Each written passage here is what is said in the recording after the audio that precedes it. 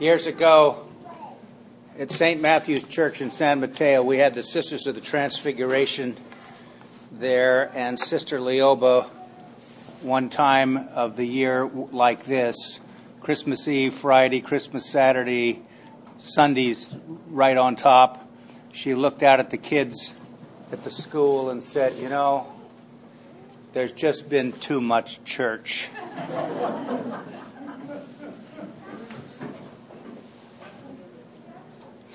This is the first Sunday after Christmas, and the readings are largely similar to the ones on Christmas Day. And so I'm going to preach about the Johannine prologue a little bit, but I'm also going to preach about the four affirmations that I talk about endlessly during this time of the year, which I believe the Feast of the Incarnation, Christmas, is about some affirmations about the nature of our humanity, God's yes to our humanity. So what does it mean when we speak of those things?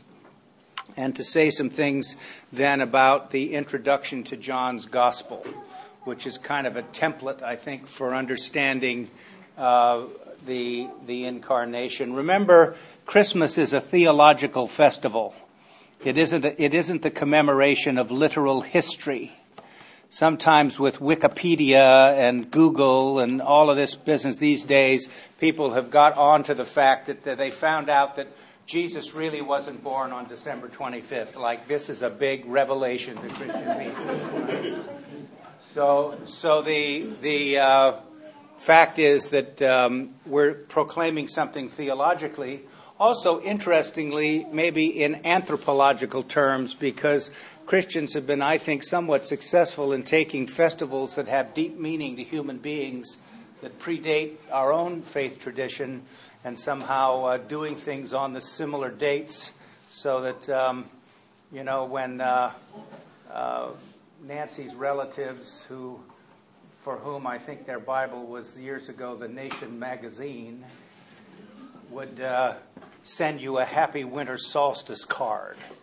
And we were all happy to get it, by the way, because that's exactly what it is, in addition. So there it is. So let me talk about the four affirmations. The goodness of our humanity, that each of us can achieve the highest of our human potential, understood in Christian terms. That Christian people are able to be joyful, understanding joy in a spiritual sense as something that influences our emotional, spiritual, and mental states.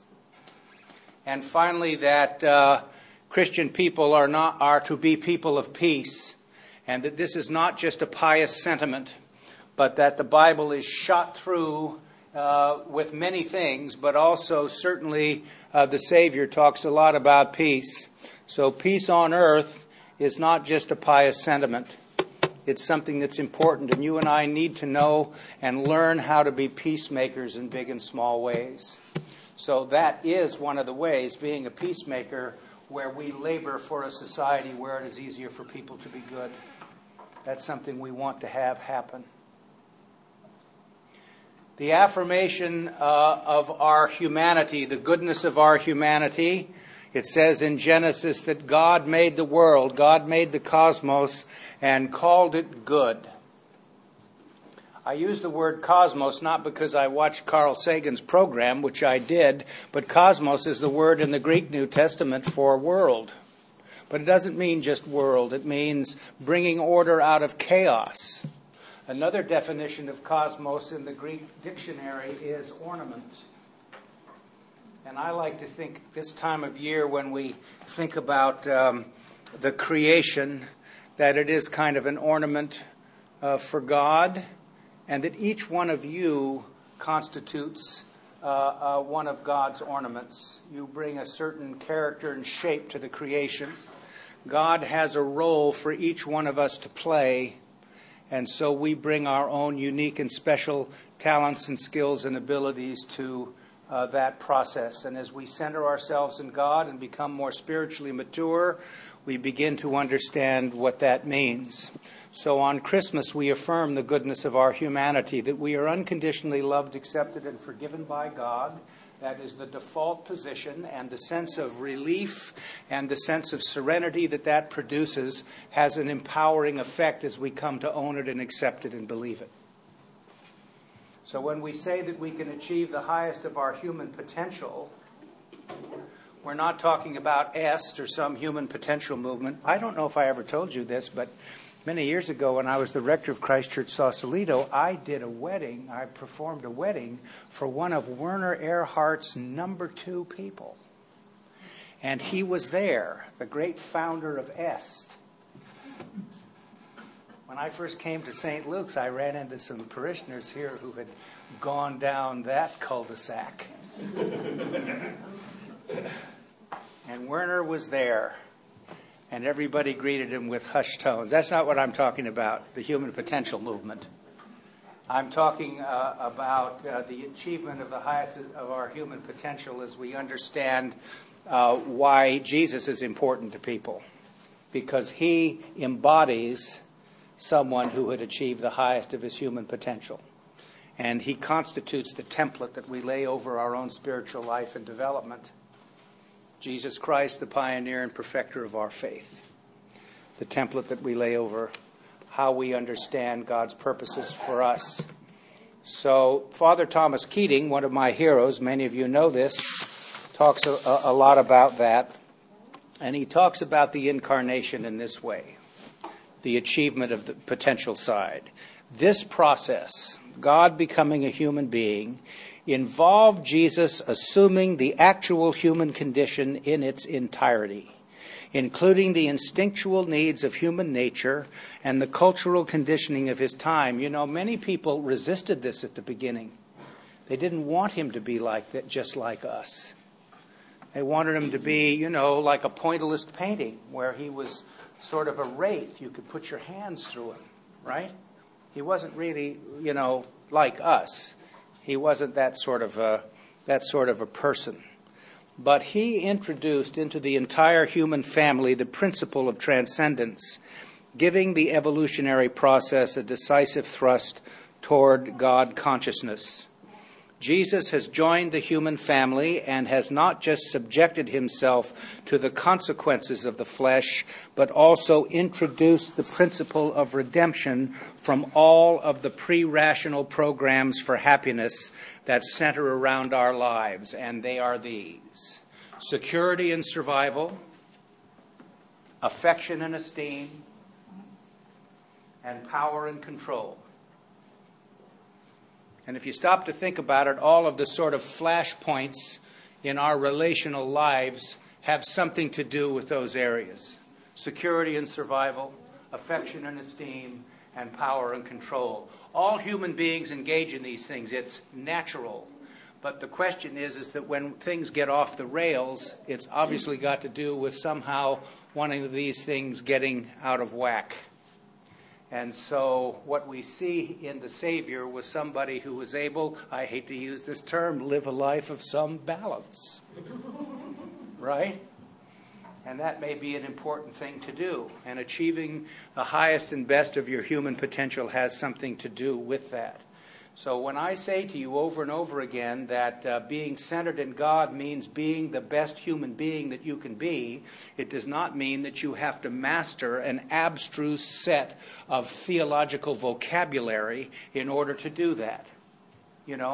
It's nice if you become a student of this faith tradition, but part of that is to be a good human being. And one day, if you do that, somebody's going to come up to you and they're going to say, I've known you now for a while. I've been working with you. I've been doing this.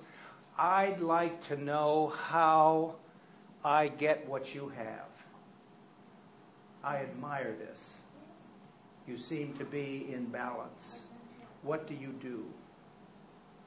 And you will have, my friends, an evangelical moment. The opportunity to share with other people your greatest place of safety and assurance, being the best human being that you can be, and you may not use one theological word to do it. You may be able to commend to others what it means to be a decent human being, and God knows there need to be more of those now, don't you think? In the spiritual life, when we speak about joy, we don't mean some sort of giddy hilarity. We don't mean somebody who is relentlessly cheerful. Did you remember those home shows? We love to watch the home shows, and I haven't seen... Wasn't there one called Home Time with Dean? And they were relentlessly cheerful. And sometimes, gee, I don't mean we want relentless curmudgeon. That's not what I'm talking about. It's not an either-or thing. But sometimes that's what we think about being joyful. Is sort of relentless, kind of Pollyanna. Is there ice cream? Is that what we're talking about? In the spiritual life, joy is the confidence that the conundrums, the ambiguities, the uncertainties, and the difficulties of human living are going to come into surer and clearer focus as you live a life of intention. And that things that had been baffling to you in the past may become a little less so. And that hope that you begin to bring to this process, hope, honesty, openness, persistence, enthusiasm, is the means by which you're going to be able to confront those challenges and opportunities and develop some interior confidence that you're going to have a way to do this. Maybe one way would be to think after you get some experience in something and something like it comes up again, you feel a little less anxious. And you say, oh, I know what that is. I can do this. This is what I did here. So you feel some sort of confidence about that. That's joy. That's Christian joy. That ability to understand that. And also, we talked about this in the sermon discussion last week, that learning to live with ambiguity is probably something that is going to help your spiritual maturity, your emotional maturity, your mental maturity, to be able to do that. And probably more than any other Christian faith tradition, Anglicanism has been able to live in that yes and no at the same time location. It hasn't been easy for us, and things come up from time to time. We're in the middle of a particularly annoying patch right now, because some always wish to resist this kind of ambiguous way of being. They would much prefer things to be far clearer than they are. So joy is the ability to sort of live in that and be okay. Now, finally, when we talk about being people of peace, in the Bible, in the New Testament, Jesus would have used for peace the word shalom, the Hebrew word. And the shalom of God is not just peace like no war. It's not just the absence of conflict. Here's one of the things that Wikipedia is good for. Shalom.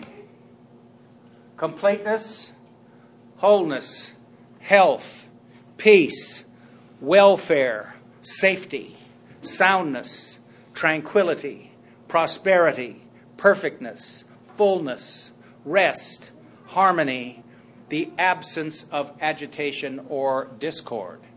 All of those words are used as synonyms for shalom. So it's a pretty vigorous term. And when people use it, they mean business. And certainly Jesus did too. So if you're a person of peace, you're on board with this. I would guess that if we could do 2 or 3 of these pretty well, we'd be making some pretty significant progress, wouldn't we?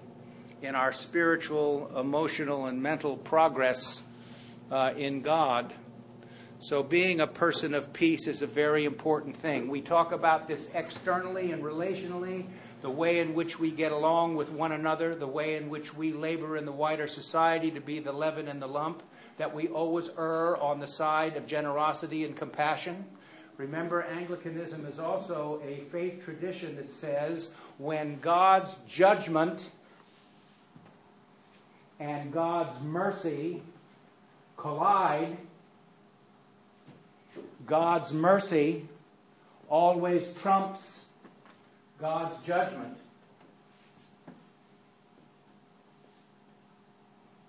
You got to be pretty joyful to hope that that's so, right? But we believe it. And when we're operating on all 8s, I think that's what we reflect as Christian people in this Christian tradition that we're talking about here. In the gospel for today, we read from the introduction to John's gospel. If you really want to show off to your friends, you're at some sort of a party and you get into religion and stuff, you can refer to this as the Johannine prologue. And somebody around is going to go, whoa. Little $39.95 biblical scholarship. We don't know whether this was an independent piece of literature and that the author of John's Gospel took it and did some editing and attached it to the Gospel, or whether it was went through a process of editing.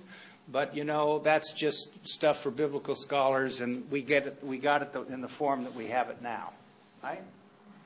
So it's about Jesus as the Logos, the Word. And Logos is a lot like Shalom. Logos can mean thought, speech, account, meaning, reason, proportion, standard, and my favorite, the organizing principle.